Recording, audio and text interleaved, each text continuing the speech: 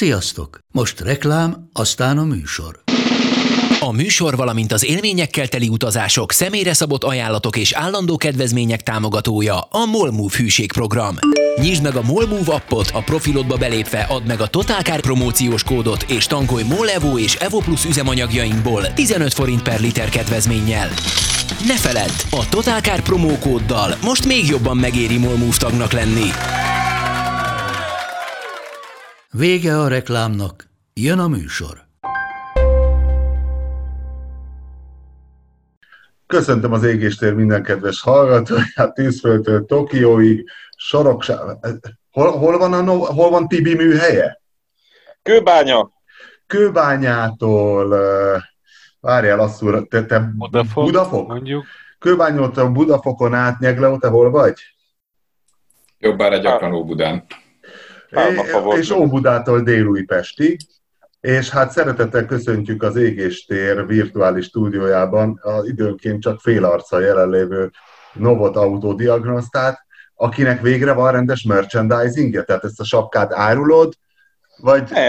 Nem, ezt a sapkát a Gyula barátom, aki ilyen munkaruha, meg ilyen védőfelszerelések forgalmazásával foglalkozik, ő készítette nekem, ez hímezbe van bele a logó, meg minden, és eddig valahány ember, aki meglett a fejemen, vagy röhögőgörcsöt kapott, vagy sikítozva elszaladt, és a múltkor egy forgatásnál fel akartam venni, és a Pap Tibi azzal kezdte, hogy Tibi, légy szíves, vedd le a sapkát. Úgyhogy most demonstratíve vettem föl, hogy lássa mindenki, hogy milyen fasz a kis sapkám van. És nem mondtad a Tibinek, hogy nézzen már egy kicsit magába, hogy neki talán jobb sapkája van, hogy neki talán volt életében valaha egy 1000 másodpercig is jobb sapkája, mint ez. Volt fél életét odaadná ezért a sapkáért. Volt neki sapkája, csak itt felejtette a műhelybe, én meg elkezdtem hordani, egy téli sapka volt. Úgyhogy neki szerintem a Tibi az most egy sapkátlan. Azért azt nem hiszem, neki volt egy gyűjteménye. Egy részét már elajándékozta, de még van neki egy ilyen 15 darab szerintem. Különböző márkázott baseball sapkákból. Azért hiányzott ez, hogy kimaradt ez a liftezés, meg mit tudom én, csokidobálás. Nem tudsz nekünk szörnyű csokoládékat hozni, pedig olyan rendes voltál, mindig szétdobáltad ezeket a csökkentett szénhidrát tartalmú sportszelet utánzatokat. Az egy szar volt, igen. De nem volt nagyon jó, de a szándék annyira nemes volt, és annyira megható volt, nem szoktak mások hozni nekünk csokit, és te mindig egy úriember voltál. Igen, még most is az vagyok. Mindig is egy úriember voltál, igen. Nagyobb és egyenlő, és folyamatosan vagy. Na figyelj, nem tudom, hogy Tibi, hát te sokat dolgozol, nem biztos, hogy olvasod a Totalkár minden egyes cikkét, de azt hiszem ezen a héten írtunk egy olyat, amiben szervizeket hívtunk körbe az országban, hogy mi van. És hogy már az autószervizekben is óriási a szóresz. És hát nálunk van a családban autószerelő, ugye apósom, aki lakatos fényező, ott úgy tűnik, hogy a koronavírusban is ugyanúgy rohadnak le a kipufogók és az autók, és szóval ott egyáltalán annyival nincs kevesebb meló, hogy már a család könyörögnek, hogy legalább vasárnap délután ne menjen vissza a műhelybe, de visszamegy. És valahogy téged se úgy képzellek, mint aki csak malmozna az ujjaival. Szóval szerinted mi van? Érezzük, mert volt, aki vagy csak nem jött el, vagy lemondta, de azért itt van egy puffer a műhely előtt mindig. De amúgy érzem, tehát az emberek nem kérik úgy az ilyen motorjavításokat, vagy egy lánccserét, vagy ilyeneket, de azért a munka mennyisége itt nem változott. Viszont én azt tapasztalom, hogy inkább ott csappant ez meg, ahol úgymond utcáról dolgoznak. Tehát akik valamilyen szinten specializálódtak, tehát így az ismeretségi körbe, akik vannak szerelők, vagy mondjuk típusra, mondjuk BMW-re, ilyesmi specializálódtak, nekik nem csappant meg úgy a kereslet. Maximum a várólista lett egy picivel rövidebb, de nem jellemző. Szerintem. Itt nálunk nem. Nagyon sok szerelő, vagy hát vagyok ilyen fórumokban, ott van, aki panaszkodik, de mondom, nekem ez a meglátásom, hogy akik ilyen gyors szerviz jelleggel dolgoznak utcára, tehát úgy, hogy bemész, megállsz, kérek egy olajcserét, stb., azoknak csappant meg főleg a munkája, illetve akik úgy flottáznak, hogy a cégek mondjuk átmentek otthoni munkába, és nem használják annyit az autót. Aha, tényleg, pont a múltkor kérdeztem a egy marketinges csajt a Lidl-nél, hogy na, mert még egyszer fölhívott, hogy most mondjam meg, hogy milyen BMW-t válaszol, mert lecserélte a flottát a Lidl, és valami sörök miatt kellett beszélni, és kérdeztem, hogy na, és jól működik a BMW, és mondta, hogy fogalma sincs, mert mindenki home office-ban van, 2 hete látta utoljára az autóját. Tehát ők sem látogatják a szervizeteket ilyenkor, hisz lerakják a kocsit és kész. Mondjuk én ebben a műszaki vizsgálhalasztásban nem hiszek annyira, mert itt lesz olyan tumultus, aki így elodáz ezt a sztorit, hogy borzasztó, tehát le fog térdelni szerintem a rendszer. Amikor majd kötelező. Valaki átírta a nevemet arról a számsorról. Igen? Aha, Igen. rendesen ki van írva a nevem. De jó. Na, most már mindenki Tehát, tudja. hogy a műszaki vizsgát szerintem aki tudja, intézze el azért, mert amikor itt mondják, hogy akkor 15 nap múlva már büntetünk, akkor büntetni fognak. Munkatársamat is megbüntették lejárt műszaki vizsgával, autószerelő, de neki a start előtt járt még le.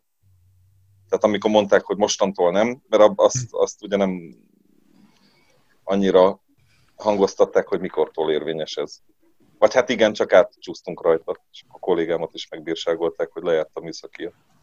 És akkor most lehet, a műszaki vizsgállomásokra lehet menni? Vagy azok Lehet, lehet? persze, zökkenőmentesen működik, sőt, szendvics embereket küldenek ki a utcára, hogy ezt a marhasságot ezt felejtsék el, van műszaki vizsga, és sokkal jobban járnak, hogyha most levizsgáztatják a kocsijukat, mert utána borzalmas lesz. Tehát annyira tumultus lesz majd, amikor az lesz, hogy bejelentik, hogy mostantól ellenőrizzük, onnantól számítva 15 nap, van, hogy elintéz. Most gondold el, ami hónapokig fölhalmozódott, lejárt műszakis autó, akkor mindenki egyszerre akar majd menni, és ott fogják egymást agyonverni. Hát amúgy se olyan egyszerű időpontot szerezni, tehát békeidőben se az van, hogy csak beállítasz. Műszaki vizsgára? Igen. Hát szerintem de. Legalábbis itt Igen. a én környezetemben, amik vannak, aznapra kapsz időpontot, vagy legrosszabb esetben másnapra. Ja, tehát akkor most már kevésbé lesz ez. Hát most ugye Gulyás Gergely bejelentette, hogy most már mostantól Budapesten legális focizni, ha jól értelmeztem ezt az újságcikket. Pedig hát a mindig rugoztunk az, hogy motorozni nem szabad, de hát az öregem fociba kicsit több a kontakt.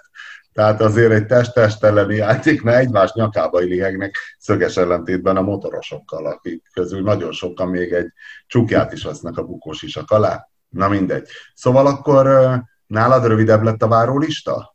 Hát nem kifejezetten. Ja, hogy akkor nálad nem is lett rövidebb, akkor ne is kecsegtessük semmivel az embereket. Hát nem lett rövidebb. Nem. De mondom, én akikkel beszélgettem, akik így valamilyen szinten specializálódtak, náluk ez annyira nem volt érezhető. De hát ez csak az én szűk környezetemben. De mondom, amit fórumon látok, nekem ez a tapasztalatom. Valaki mondja, hogy nincs munka. Beszéltem olyan volt márkaszervizes kollégával, aki azt mondta, hogy 1 hétig dolgoznak, 1 hét szabadság, mert annyira nem volt munka. Tehát, hogy kiadták a szabélyukat, lefelezték a bandát, de ez annyira változó, ez nem tudom, hogy mitől függ. Tehát így lényegében, mondom, szerintem... Na jó, és akkor az mitől függhet, mind a kettőtöket kérdezem, hogy aki specializálódott, annál ugyanannyi a meló, mert ugye azt mondják, hogy nem közlekedik senki, ugye kevesebb a törés, mert kevesebb a baleset, kevésbé kopnak, kevésbé, mit tudom én mi, aki specializálódott, akkor specializáltan. De hallod a Tibit, nem, hogy nála akkora sorállás van az udvaron, hogy szerintem nem látja a végét. Mondom, van puffer. Ebbe az is benne van, hogy ugye a specializálódás jelentheti azt is, mint mondjuk nálunk, hogy motor problémákra, csak földobtam a lábamat az asztalra, aztán így mozog egy kicsit. Tehát, hogy problémára szakosodunk, és mondjuk azon belül is így típus szerint, tehát sok TSI motort javítunk, meg sok mini motort.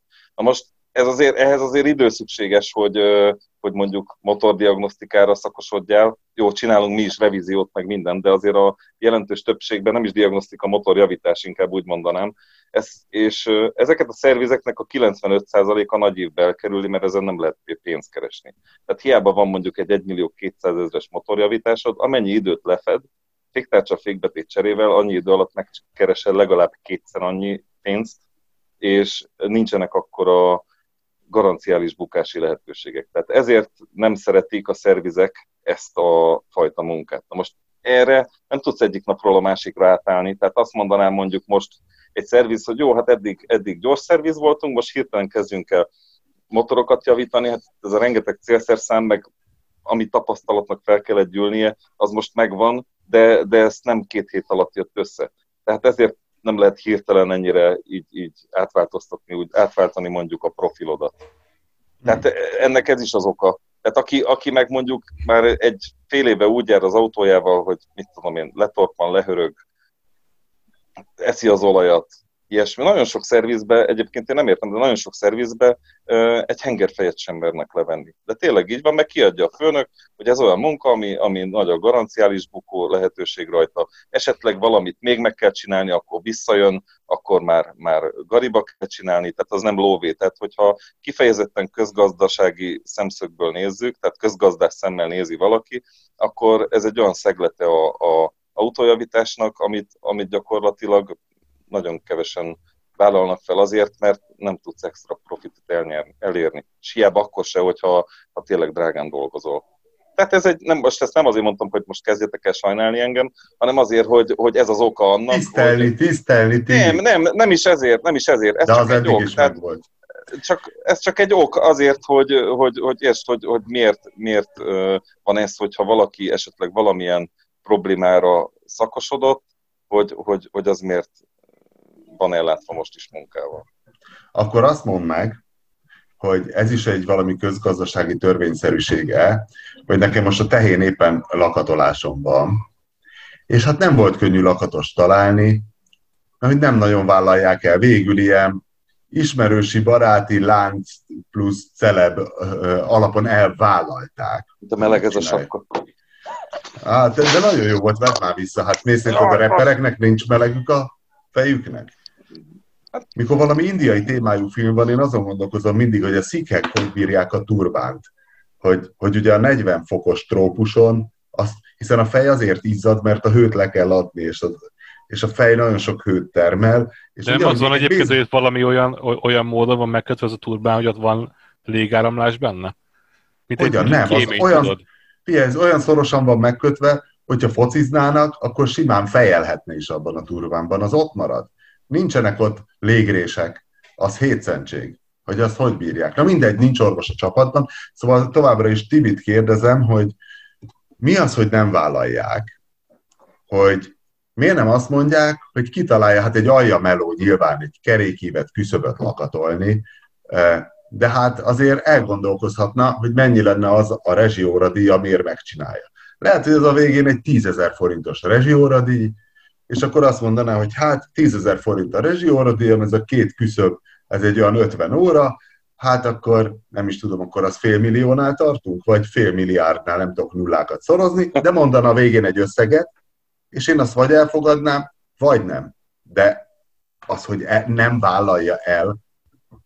Tehát, hogy figyelj, egyébként... Figyelj, ezt tudod milyen? Mint hogy a Csontinak volt egy jó dumája, hogy szerinte, amelyik kereskedő nem számít be autót, az nem kereskedő, mert mi az, hogy nem számítja be? Nem az a lényeg, hogy igen vagy nem, hanem hogy mennyiért. Mennyiért. Ebben nagyon igaza van, de hogy... Hát, figyelj, én is egy csomó munkát nem vállalok már el, mert mondom, egyrészt ami jobban jött, valamikor minden hibát meg akartam találni. És az volt, hogy mondjuk dolgoztam 60-80 napot, utána tartottam egy nap pihenőt. Ha ment ez egy pár évig, ugye azért nem kell mondanom, hogy ebbe párkapcsolat tönkre megy, meg úgy egyáltalán saját magadat lenullázod. És sokkal jobb szolgáltatást tudsz úgy nyújtani, hogyha olyan munkát vállalsz, tehát az ügyfélnek is jobb, meg a szerviznek, vagy a szolgáltatónak is, hogyha olyan munkát vállalsz, amire úgy nagyjából legalább 90%-ra azt tudod mondani, hogy ez csípőből menni fog. Mert nem fogsz annyit pöcsölni vele, ugye kiszámlázhatatlan órákat eldolgozni, tehát nem megy rá az életed, viszont az ügyfélnek sem megy rá úgymond annyi pénze, hogy a te tanulásodat ő fizesse ki. Na most, hogyha belép egy olyan új motorcsalád, amit szeretnénk javítani, tehát nagyjából abba a körbe tartozik, amit szívesen csinálnék úgymond nagyüzemben, az arra nyilván pluszt kell fektetni, tehát letöltöm a könyveket, kinyomtatom a szerelési utasításokat a gyári honlapokról, stb., meg megveszem a célszerszámokat hozzá. Nyilvánvalóan az első, második, harmadik alkalommal sokkal több munkaidő fog belemenni, amit nem tudsz kiszámlázni, tehát a normaidőt nem tudod kiszámlázni, de mondjuk például most maradjunk a TSI motoroknál, egy 4 TSI motort sokat javítunk, és ahogy majd jönnek a következő, abba bele fogok investálni. De olyan eset is volt, hogy megállt itt egy Mitsubishi L200-as, és kimentünk hárman, a fölnyitott motorháztetőt bámultuk, és nem minden alkatrészt tudtunk megnevezni, hogy micsoda. Tehát az például, és ezt nem szabad szégyelni, az a legdurvább egyébként, hogyha valaki fölhív, és azt mondom, hogy ezt nem ismerem, nem tudom. Hoppá, elment a hangod. Itt most jó vagyok? Odáig hallottunk, hogy ezt nem ismerem, nem tudom. Tehát, hogy igen, itt szégyen valamire azt mondani, hogy nem tudod megcsinálni. Vagy nem vállalod, mert tehát mindenképpen állást kell foglalni, és okosnak kell tűnni. Ezt nem értem, hogy ez miért így van. Tehát miért fontos ez? Tehát, hogyha ő felmérte ezt a dolgot, és azt mondta, hogy nem tudja megcsinálni, akkor hát ezt el kell fogadni. Mondjuk azt nem értem, hogy miért nem találsz olyat, aki egyáltalán nem vállalja el, vagy egyáltalán Találtam, csak nem volt egyszerű.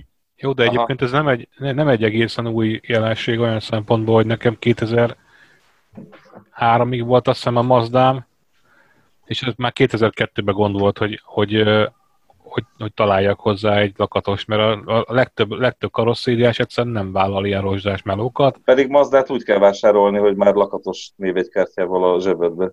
Hát ezt akkor még nem tudtam, zöldfülű voltam még. De ez ráadásul egy régi Mazda volt, egy csúnya állapotban, tehát végig volt rohadva az egész küszöb mind a két oldalon, és ki akartam cseréltetni, és nem tudom, 5 helyen jártam, és mindenhol elhajtottak, hogy ők töréskárral foglalkoznak, ez az iszonylag egyszerű, ilyen rozsdás melót ők nem vállalnak. És mi lett a vége a Mazdának? Eladtam. Úgy rozsdásan? Gombokért, igen.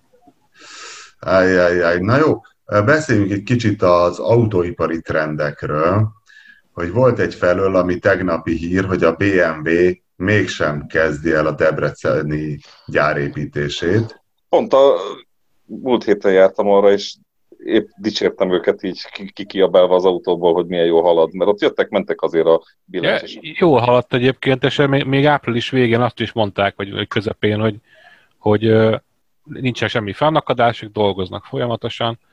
Ugye van erre egy cég Magyarországon, azt hiszem valami BMW Manufacturing Hungary, vagy valami ilyesmi neve van neki, és azok is lenyilatkozták még néhány héttel ezelőtt, hogy ők tartják magukat az ütemtervhez, és hamarosan kezdődik rendesen a házépítés. De hát közben volt egy negyedéves jelentés a BMW-nek, aminek a kapcsán hoztak néhány döntést felül. És ezek között volt az, hogy Debrecenben nem lesz most a következő egy évben további építkezés, úgy néz ki. Na jó, de elkezdték, annak már van egy költsége, szerintem. Tehát azt a jelenlegi állapotot fenntartani is egy költség. Akkor... Hát valószínűleg kisebb költség, jóval kisebb költség, mint folytatni az építkezést. Meg hát az a mi pénzünk, nem a BMW igazából, mert ugye nagyon sok közpénz ment bele, tehát nagyon sok támogatás. Az előkészítés, az úgy tudom, igen, önkormányzati projektbe ment. Szóval az a mi pénzünk, úgyhogy Novot Tibinek el kell vállalni még egy-két autót, nekünk meg cikkeket írni és tereket, hogy összejöjjön a BMW-nek a gyár nem felépítése. A kezem is koszos, nézd meg. Eledobom ezt a sapkát, Robi, mert ez borzasztó, nem bírom ezt a meleget. Jó van, Tibi, azt mondd meg, laptopon csinálod most ezt, vagy telefonnal? Mobilon. Akkor meg tudnád mutatni, mi van a műhelyben? Persze. Tudnám menni egy kört. Mutassál meg, mi van a műhelyben, és... Szia, mit hoztál? Fagyálót. Mennyi pénz kell? Figyelj, valaki megszopatott, mert régi, ez tényleg régi ezres? Mert valahol visszadták, hogy menjek a picsába, mert ez régi ezres. Most szerinted ez régi vagy új? Csak én nem akarlak viszont téged megszopatni. Van ezresed, össze tudjuk hasonlítani? Vagy te hoztad a régi ezreseket? Hát ez nem. Hát ez hülye volt ez a picsa. Na mindegy. Nézd, ez új ezres, nem? Jó. Tök egyforma. Akkor köszi.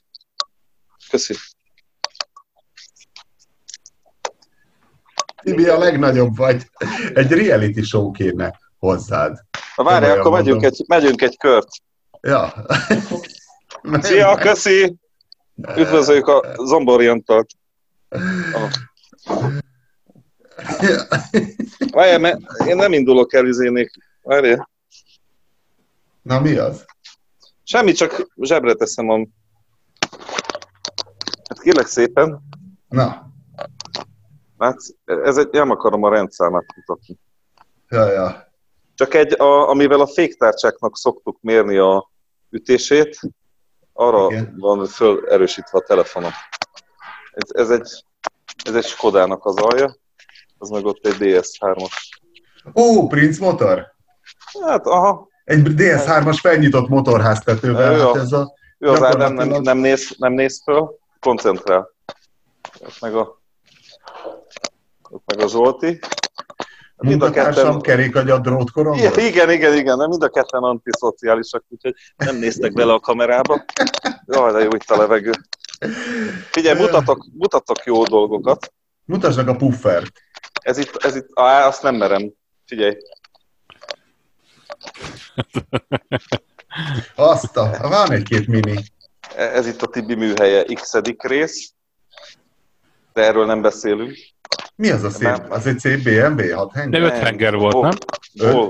Volvo. De itt jön a szerelmem. A Pap Tibinek az agyára mentem, hogy forgassunk erről, de nem jött össze, valami szponzort kellett volna találni. Tehát a zsiráf? Nem, a zsiráf nagyon jó. Azt látom a képen. Figyelj. Azért ezt látni fogják a hallgatók is, nem? Igen. Persze, de hülye vagyok. Na mindegy, ez még csak a... Most figyelj.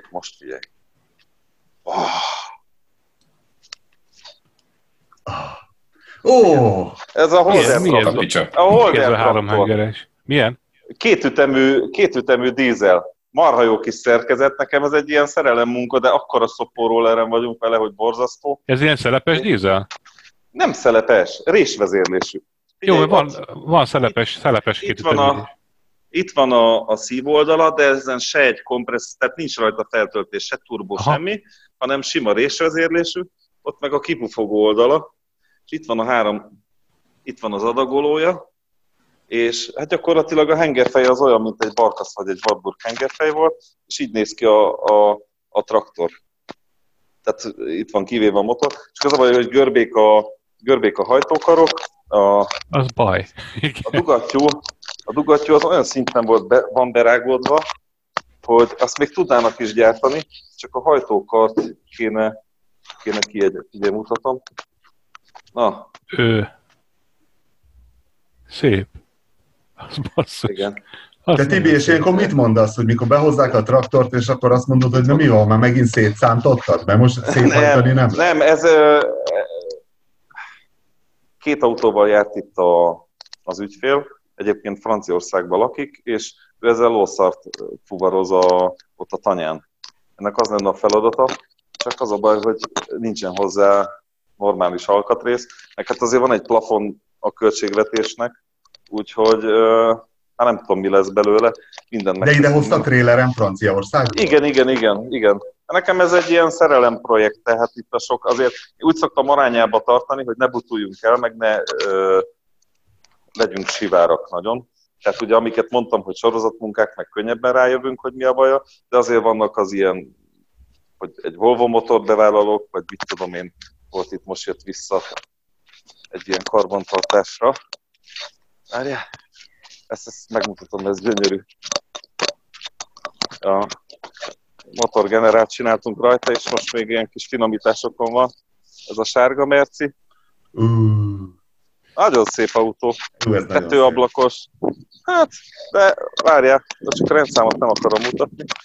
Van itt egy ilyen, van itt Suzuki Ignis is, tehát nem csak Mini Cooper, meg TSI motor. Figyelj, a futár személyiségi jogait már így is vérig sértetted. Hogy egyszerűen hoz nekem egy olajat, azt egyszerűen csak benne van az égéstérben. Ja, hát majd sipoljuk. Majd kiblőrözzük. Ja, egy Nyegló kiblőrözi, jaj de jó. Na igen? Nem, lehet, hogy örülne neki. Na mindegy, szóval ezek vannak. Meg itt van a BMW mindjárt kész. Aha. Mindjárt kész? Hát 4 éve szegény.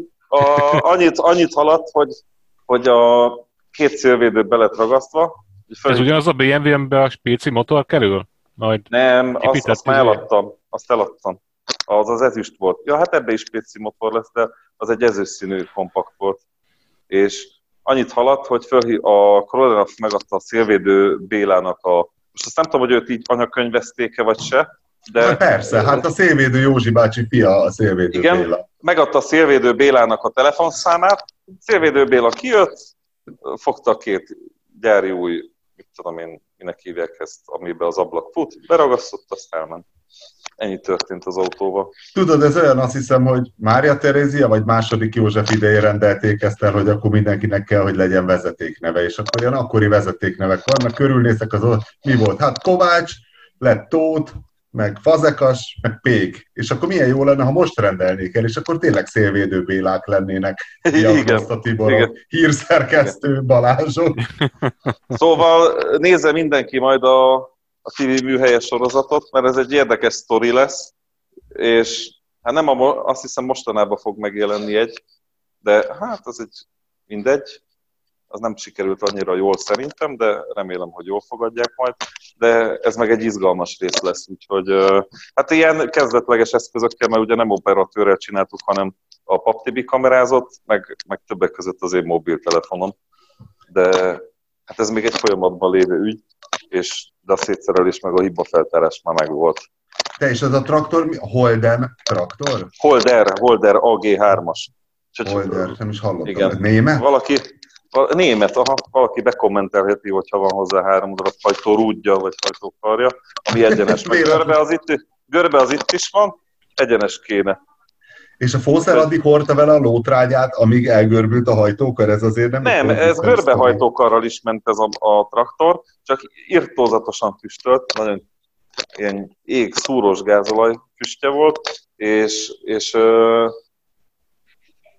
hát indítási nehézség, de mondom, ami a legborzasztóbb volt az, hogy simán, tehát a Kóbor János megjelent a izé mellett, annyira füstölt a traktor. Jó, de még egyszer megmutatom, mert nagyon szép. Mi az évjárat? Szerintem 60 valahanyas. Hát ez szép. Ez szenzációs. Asszúr közben, ahogy látom, lázasan keresi a Holder Manufacturer AG-t. Igen, én most puskázok éppen, hogy ez hogy néz ki, amikor nincsen darabokra szedve. Hát annyira nincs darabokra szedve, meg így itt a testébe fut a kardán, és azzal is lehet valami gond, mert én mondjuk mentem egy kört vele, tehát valami félelmetes volt, fantasztikus volt. Én simán el tudnám magam képzelni, hogy nem tudom, mit lehet mögé akasztani. De akkor ez működött egyébként, amikor hozzád elvitték? Működött, csak irtózatosan füstölt, és ugye megpróbálom megmutatni, hogy mennyire görbe a hajtókar. Nem tudom, mit rakjak mellé, mert... Hát tartsd úgy, hogy a mobiltelefon elé, és hogy így lássuk a jó, csak hogy viszonyításképpen azért mondom, a pöcsemet nem teszem mellé, mert az is görbe. De... Ja, bocsánat, ez adásban. Hát... Nem biztos, hogy így kell látszódnia. Igen, azért igen.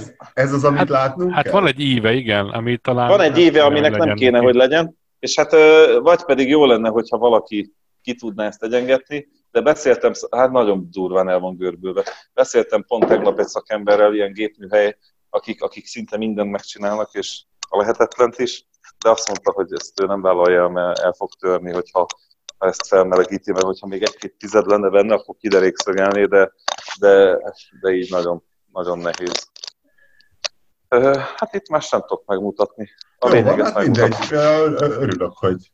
Meg ez a Volvo motor, de erről majd remélem, hogy megszületik a videó. A hozzátartozó autót meg tudod mutatni ott most csípőből? Ez egy nagyon jó kocsi amúgy, mert ez egy XC70, 2015-ös, olyan 200 000 kilométer körül futott, és nagyon egyedi a belseje, olyan gyönyörű bőr.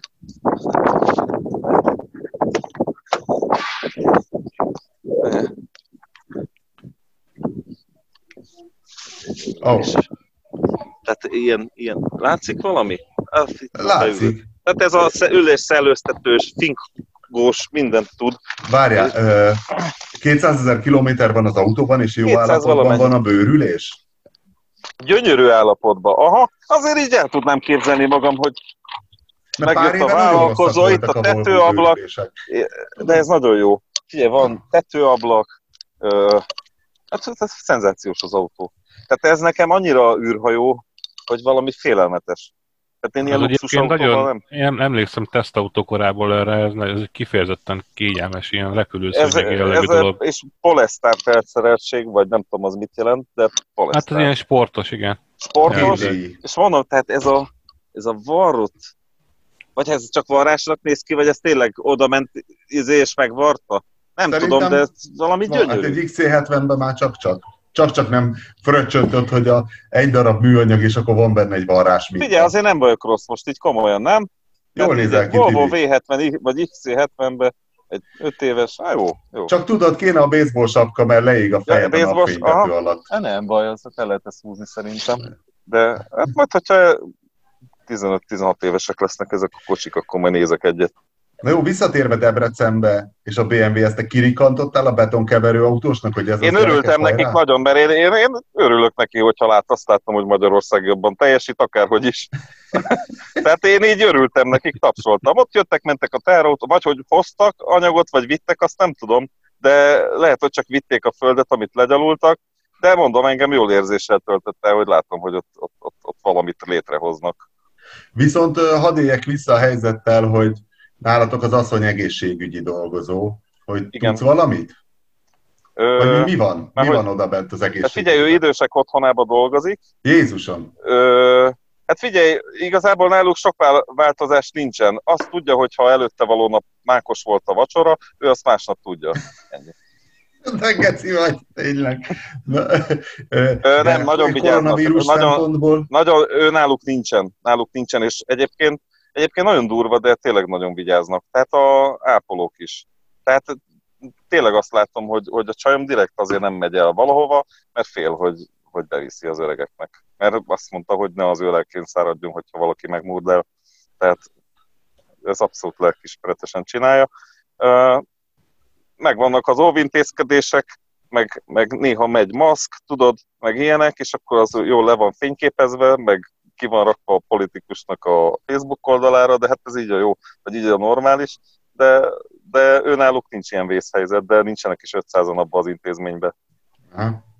Na jó, szóval Úgyhogy- térjünk vissza a BMW-hez egyfelől, hogy azt akartam kérdezni, főleg az Asszúrtól, és küldtem is egy linket, amit még Pap TV-től kaptam, hogy a koronavírus óta tapasztalható autópiaci trendek, hogy döbbenetes módon most nem csak az van, hogy Elon Musk gondosan áttanulmányozza az autófogyásokat, és keres egy részkategóriáját, aminél több Tesla fogyott, és erről kiad egy sajtóközleményt, hanem tényleg a Tesla Model 3-ból fogyott például a legtöbb. De Angliában, hol? azt hiszem. Angliában, igen. Igen.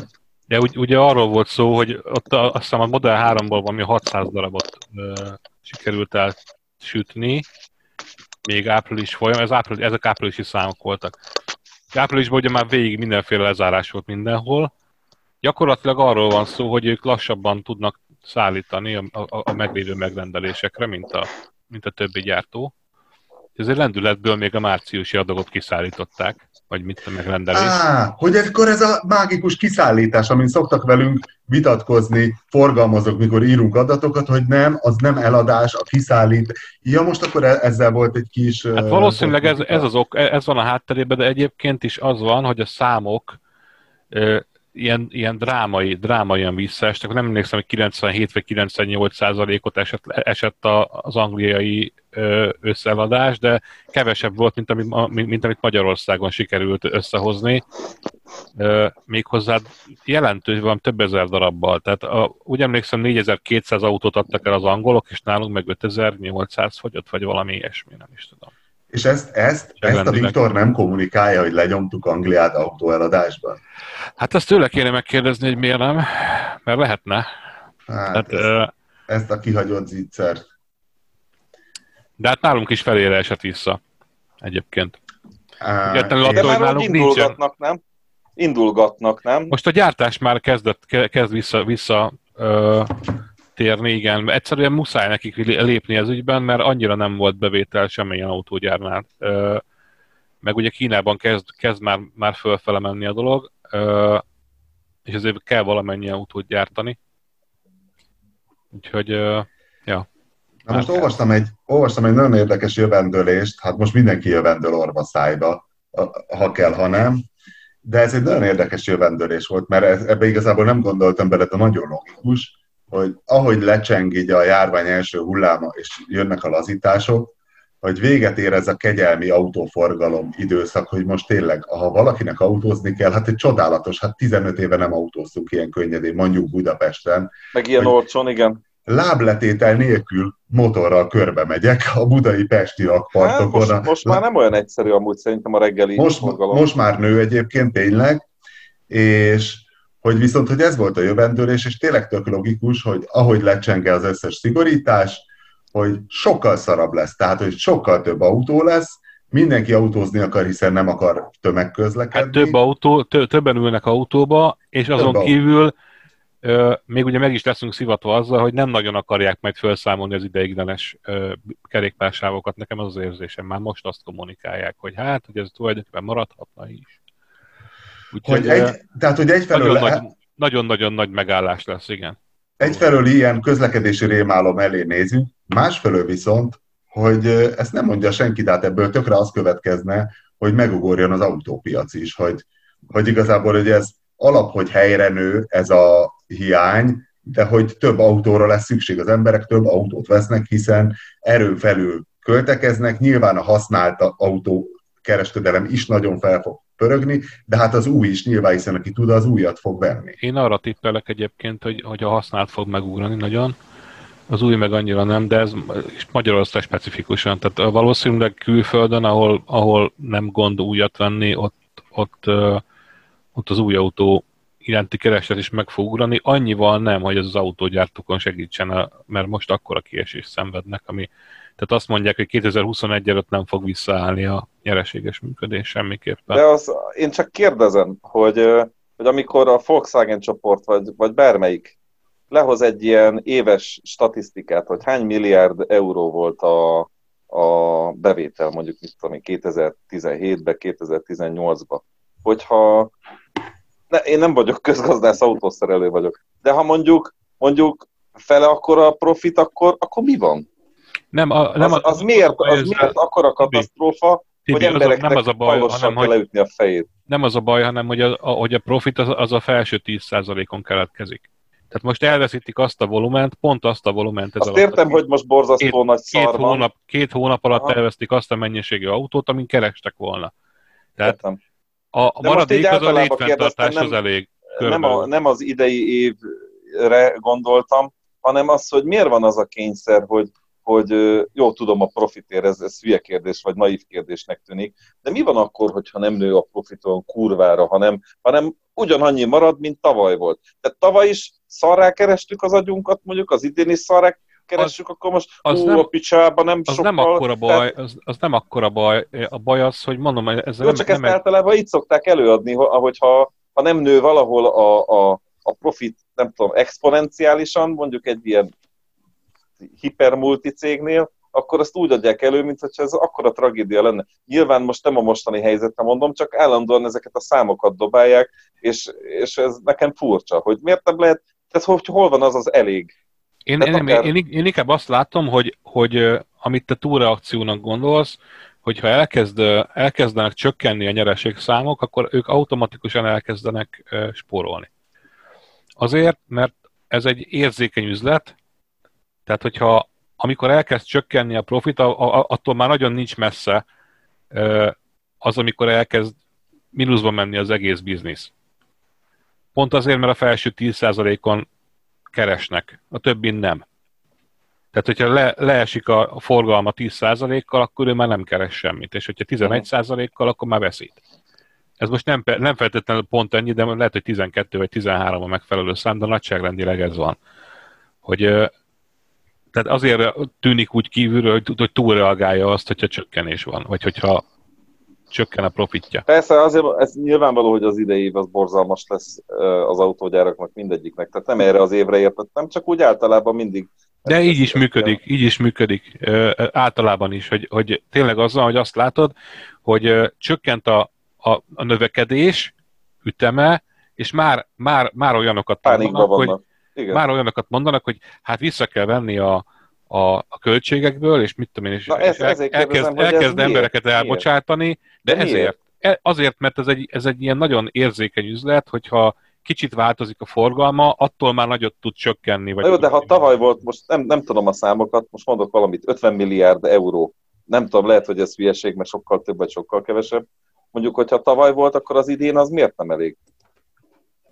De ilyen nincs, hogy nem elég. Tehát szerintem tehát, hogy akkor miért kell, hogyha nem változott mondjuk a profit, hanem ugyanannyi maradt, mint tavaly. Akkor miért kell ezekhez az eszközökhez nyúlni, hogy akkor már elbocsátani kell, meg nem tudom, szóval én ezt nem értem, de hát ez nyilván az én beállítottságom kérdése. Nem hiszem, hogy az ugyanannyira pánikolnának, nem az ugyanannyira pánikolnak, a csökkenésre pánikolnak. Aha. De ott már egészen jelentéktelen csökkenésre tudnak. Igen, tehát hogy látszik, hogy van egy ilyen túlreagálásnak tűnő dolog, ami nem feltétlenül az. Tehát így nem, valószínűleg ők tudják, hogy ezután már mi következik, hogyha nem lépnek. Na és akkor még azt akartam kérdezni, hogy látszik-e a számokból, hogy bizonyos gyártókat, tehát bizonyos márkákat, típusokat, hogy máshogy érinte a válság. Vajon, hogy lesz, aki kifejezetten jól jön ki belőle, és lesz, aki sokkal rosszabbul, és van-e valami átlag a kettő között? Hát ezt most nem lehet látni. Tehát én nem vagyok az ember, aki szeret különösebben alap nélkül jósolgatni. Ami valószínű, hogy azok a cégek fogják megsínleni inkább, amelyek kisebbek, és amelyek egy-egy piacra vannak nagyon rátámasztva. Tehát például a Suzuki az olyan szempontból nagyobb veszélyben van, mint a többiek, hogy nekik a forgalmuknak egy drámaian nagy része Indiából jön, ahol egyébként annyira megállt az autóeladás, hogy nullára az új autóeladás, az valószínűleg őket nagyon fogja érinteni például. Míg egy olyan gyártót, mint a Volkswagen, ami gyakorlatilag egy kontinensen nem erős, mindenhol máshol igen, az valószínűleg jobban kihúzza, mert nekik Kínában már most van valamennyi nyereségük valószínűleg. Míg a többiek csak vergődnek. Na most kedvenc témánk hónapok óta, illetve mióta letartóztatták Carlos Ghosn és az autóipar Monte Cristo grófja tényleg, aki zsákba varva, csellótokban szökött meg a japán házi őrizetből, és most viszont ez a heti hír, hogy ez nem tudom, ez egy pletyka, vagy ez egy bejelentett hír, hogy Európából ki akar vonulni a Nissan? Nem akarnak kivonulni, vissza akarják venni azt, ami eddig volt. Tehát, hogy gyakorlatilag csak azok a modellek maradnak, ami 2-3 típus összesen, jelenlegi tudásunk szerint, ami nyerni lehet, és minden más be fognak szántani. Ők se lakatolják ki a tehenet, látod? Ők is a szolgáltatás. És valószínű, hogy egy gyárat is bezárnak, de ez olyan szintű pletyka, hogy általában május végén terveznek egy bejelentést, és ebből szivárogtak ki dolgok most. Aha. Ja, én valahogy olvastam jellemző módon, de hát amilyen figyelmesen olvasok, nekem ebből az jött, hogy a fejlesztési költségeket máshogy osztják el, és ezért Észak-Amerikára, Ázsiára... Hát most oda fognak koncentrálni, és itt tényleg csak azt tartják meg, amin keresni lehet. Tehát mondjuk valószínűleg marad a Qashqai, marad a Juke, talán az X-Trail, és ebből fog állni a Nissan választék körbeül. Most is ebből áll kb. Hát hiszen nincs Almera, nincs... mi van? Mi is volt Micra. A Cliff? Nincs Micra. De Micra van.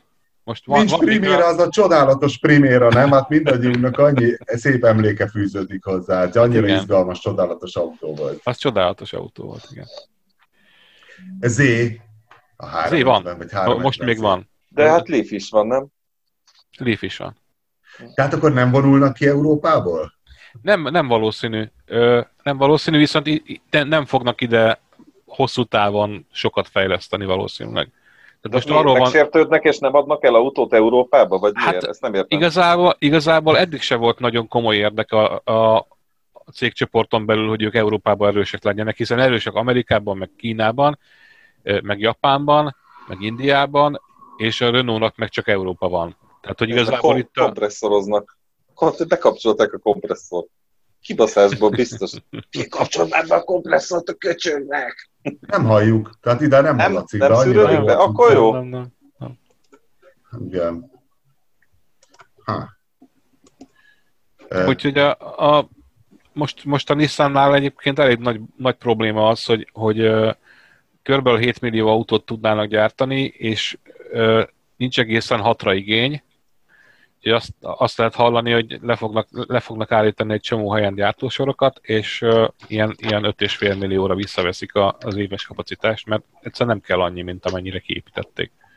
Ez a legnagyobb baj, és ezért már a koronavírus előtt bajba voltak ők. Na, képzeljétek el, fölhívtam egy barátomat tegnap egy egyéb ügyből kifolyólag, és hát az óhatatlan hogy van kérdésre nagyot nevetett, mert hogy majdnem meghalt éppen motorbaleset következtében. Tehát tilos motorozni. Hát ez az, meg azzal a tempóval és stílusban, amivel ő szokott, azzal még járványon kívül se szabadna. Úgyhogy mondtam neki, hogy hogy biztos úgy volt, hogy csordogáltál 50-nel, nem? És így nevetett, hogy nem, 49-el, hát persze, hogy nyílen ment, na mindegy. 3 helyen törte nyíltan a keze, de hát úgy, ahogy összerakták, stb. És azt kérdezte tőlem, hogy te Winkli nem tudsz helyet, ahol esetleg megnéznék az tehát ő szeretné megcsináltatni a motort, hogy kihúzzák a vázát. Valami lézeres vagy hogy megmérjék, hogy jó-e a váz. Mert nem látszik rajta semmi, azt mondja, hogy csak a futómű. Ezt meg lehet csinálni normálisan még? Én nem hiszem. Van értelme? Ez attól, hogy miből van, mert azért, hogyha acélvázas a motorkerékpár, akkor simán. Acélvázas. Akkor simán. Biztos vagyok benne. Az acél abban van annyi szívóság, vagy nem tudom, hogy kibír egy ilyen visszahajlítást, hogyha arról van szó. Nem az lesz, hogy másodszorra mányik? Nem, ez az alumíniummal van. Ha alumíniumvázas motor lenne, akkor azt mondanám, hogy lehet, hogy nem lehet rajta segíteni. De az el is törik, de hogy az acél is fárad, hogy ezért van, hogy a sörös doboz az tök erős, ráállhatsz, de ha már egyszer meg volt roppantva, akkor utána nem bír el semmit. De nem így van a motorváza is? Hát azért más a falvastagság aránya egy motorkerékpárváznak. Tehát abban több tartalék van, mint egy sörös dobozban. Na jó, ha véletlen Novot Tibinek eszébe jut egy ilyen vázméricskélő, felelőtlen szerelő, majd akkor adja meg a kontaktját. Nem ismerek motoros, pont a múltkor néztem a Facebookon egy ilyen motoros, valamiért földobta egy ilyen motoros műsort, de a faszi végigkáromkodta az egészet, tehát nem tudom, furcsa volt. Tehát egy ilyen úgymond ilyen tájékoztató jellegű ilyen előadás volt, de csak szitárkozta a motort, meg hogy milyen szar, meg minden, de hát mondom, azért vitték oda, hogy javítsa meg. Csak nekem furcsa. Én nem szeretnék olyan emberrel dolgozni, aki egy munkafolyamatot végigkáromkodik, tehát nekem ez furcsa. Hát azért te rád is ki kell rakni a 18-as korhatárkarikát. Hát jó, de nem úgy értve, hanem nem izomból, idegből kezdem el vikázni meg. Tudod, ez az, amikor így haragszol arra a kocsira, vagy valami. De én nem szidom az autót. Igen, ez tény. Én nem is tudnék olyan emberrel dolgozni, aki úgy kapat be egy csavat, hogy végigkáromkodik. Hát, hogyha én vagyok balfasz, és nem tudom bekapatni, akkor nem az autó tehet róla. Mondjuk egy kicsit csodálkozom azon mindig, hogy ha valaki szerelő, akkor ugye mindig csak azt látja, amikor szar az autó. Hogy akkor nem gondolja azt automatikusan egy idő után az ember, mint autószerelő, hogy tényleg az összes autó szar. Hát nem, hát én tisztában vagyok vele, hogy csak a rossz autókkal találkozom, vagy hát nem feltétlenül mindig, de mondjuk 80%-ban rossz autók, és azért tehát ezen nem kell meglepni. Ez olyan, mint az orvos, hogy minden ember beteg, tudod? Amikor naponta, nem tudom, az emberek 80%-a, akivel találkozol, az mind beteg. Hát az autók 80%-a is járóbeteg szerintem, ami az utakon van, úgyhogy ez nagyjából stimmel. Na jó, még gyorsan, hát köszöntjük Lászlót, az Égéstér köszönti Lászlót, aki egy nagyon fontos használati utasítást küldött nekünk, illetve az Égéstér hallgatóinak Erdélyről, hogy hát ha valaki esetleg menne Erdélybe túrázni, hiszen most már hamarosan feloldják valószínűleg a korlátozásokat, hogy mire kell figyelni. Kedves Égéstér szerkesztő, most már lassan másfél éve vagyok hűséges hallgatótok, sikerült végighallgatni nagyon remélem visszahallgatta az összeset. Igen, nagyon sok év műsorát is, ami miatt írott nektek remélhetőleg aktuális lesz, csak hamar vége a koronavírus miatti megszorításoknak. Lehet újra jönni-menni. Nagyon sok alkalommal érintettétek az erdélyi utazások témát, úgy autóval, mint motorral. Jó sok minden elhangzott, ami enyhén szóval pontosítást igényel. Ebben szeretnék picit segíteni. Kezdjük az elején. Romániába belépéskor érdemes megvásárolni azt a híres hírhet új úthasználati illetéket. Elérhető a MOL, ÖMV, Petrom és nagyobb benzinkutakon, valamint kisebb erre specializálódott bódékban is. Az ára nem magas, 7 napra 3 euró, 30 napra 7 eurónak megfelelő lej személyautókra. A rendőrök előszeretettel kötözködnek miatta, pedig helyszíni igazoltatáskor nem kérhetik. Viszont jobb, ha ebben nem megyünk bele, ha nem beszéljük jól a nyelvet, úgyis keresnek valamit, ami valószínűleg drágább lesz, mint az útdíj. A díj megváltása motorok számára nem szükséges. A rendőrök egyébként bármennyire is úgy tesznek, a határ környékén és a magyarok által lakott környéken beszélnek egy keveset magyarul, angolul ritkán. Manapság kevésbé megvesztegethetők, viszont lehet egy próbát tenni. Ha külföldi vagy, előfordul, hogy a töredékével megúszod. A leggyakoribb a gyorshajtás. Tudni kell, hogy Romániában nem annyira magasak a büntetési összegek, akár Magyarországgal összehasonlítva, viszont a mellékbüntetések igencsak fájdalmasak. 50 km/h sebességtúllépés 3 hónap jogosítvány felfüggesztéssel jár. Záróvonalon előzés 30 nap jogsi. Ezért van az, hogy a helyiségben mindenki max. 99-el halad. Mármint, hogy lakott területen, gondolom, ezt akartam mondani. Sajnos nincsenek autópályák, ezért nyomja mindenki. Ne lepődjetek meg. A forgalom ritmusát fel kell venni. Nem muszáj a 99. Nagyon komolyan mondom, veszélyes lassan haladni a román közutakon, főleg motorral. A kamionok eltolnak maguk elől, veszélyes közelségbe jön mindenki, ha nem haladsz. A legjobb taktika, ha egy viszonylag dinamikusan, zárójel nem őrült módjára közlekedő autó vagy furgon mögé beállsz, és az ő tempóját tartod. A rendőrök előszeretettel mérnek mozgás közben is, használd a Waze-t, mindenki azt teszi. Nagy szerencsétlenséget kell legyen, vagy kihalt útszakasz, hogy pillanatokon belül ne kerüljön fel rá a jart. A motorosokkal a rendőrök sokkal elnézőbbek, köszönhetően a joghézagoknak is, de ebben nem megyek bele, mert hosszas. A közlekedési mentalitás borzalmas. Na, ezt mondom én is mindig, hogy tényleg a romániai közlekedés az iszonyú. Mindenki Schumacher. Tehát ezt látjuk itt a 4-es főúton is. Igen, mindenki Schumacher, mindenki előz, kanyarcel, leszorít, szabálytalanul össze-vissza. Motorral fokozott elővigyázatosság szükséges, szemrebenést nélkül szembe előznek. Fontos a dinamika, de ugyanannyira fontos, hogy legyen esélyed lehúzódni, ha kell. Körben motoroztam a Balkánt, Törökországot, Olaszországot, viszont mondhatom, a mentalitás itt a legrosszabb, messze. Amiért mégis megéri kiérni, azok a viszonylag nyugis hegyi útvonalak, kirándulási célpontok, élmények, helyek. A nem annyira felkapott helyek megfizethetők, a kaja rendben van, a panziók zöme nem több 10-15 évesnél, szóval rendben vannak. Ha nem magyar lakta helyre jössz, nem tudnak magyarul, angolul, németül se. Az Activity azért segít, a Transfogarast északról, a Transalpinát délről érdemes meghódítani, és korán kell indulni szezonban, másként értelmetlen. Ennyit a top 2-ről.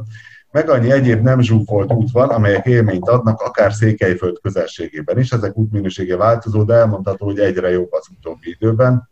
Remélem érződik, hogy motoros szemmel közelítem a dolgokat. Összességében gyertek, nem kell parázni, és több motoros égésteret.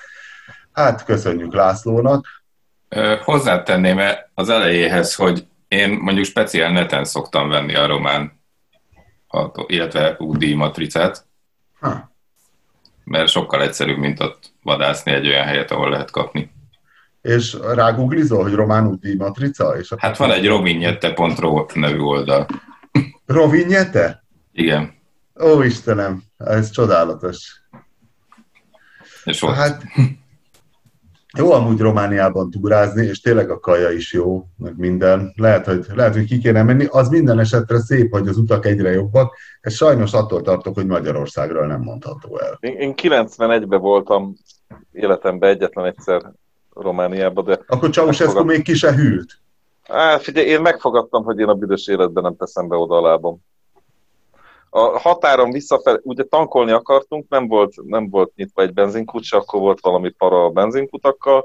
A határon nem tudom hány kilométeres sor volt, mert egyszerűen csak nem akartak dolgozni a határőrök, és ilyen maffia módszerekkel előre vitettük magunkat úgy, hogy a harmadik autó voltunk, és úgyis valami 5-6 órát vártunk, és közben meg agyon akartak verni az emberek, hogy mi a sorba előre furakodtunk. De hát azért fizettünk pénzt, hogy ne verjenek agyon.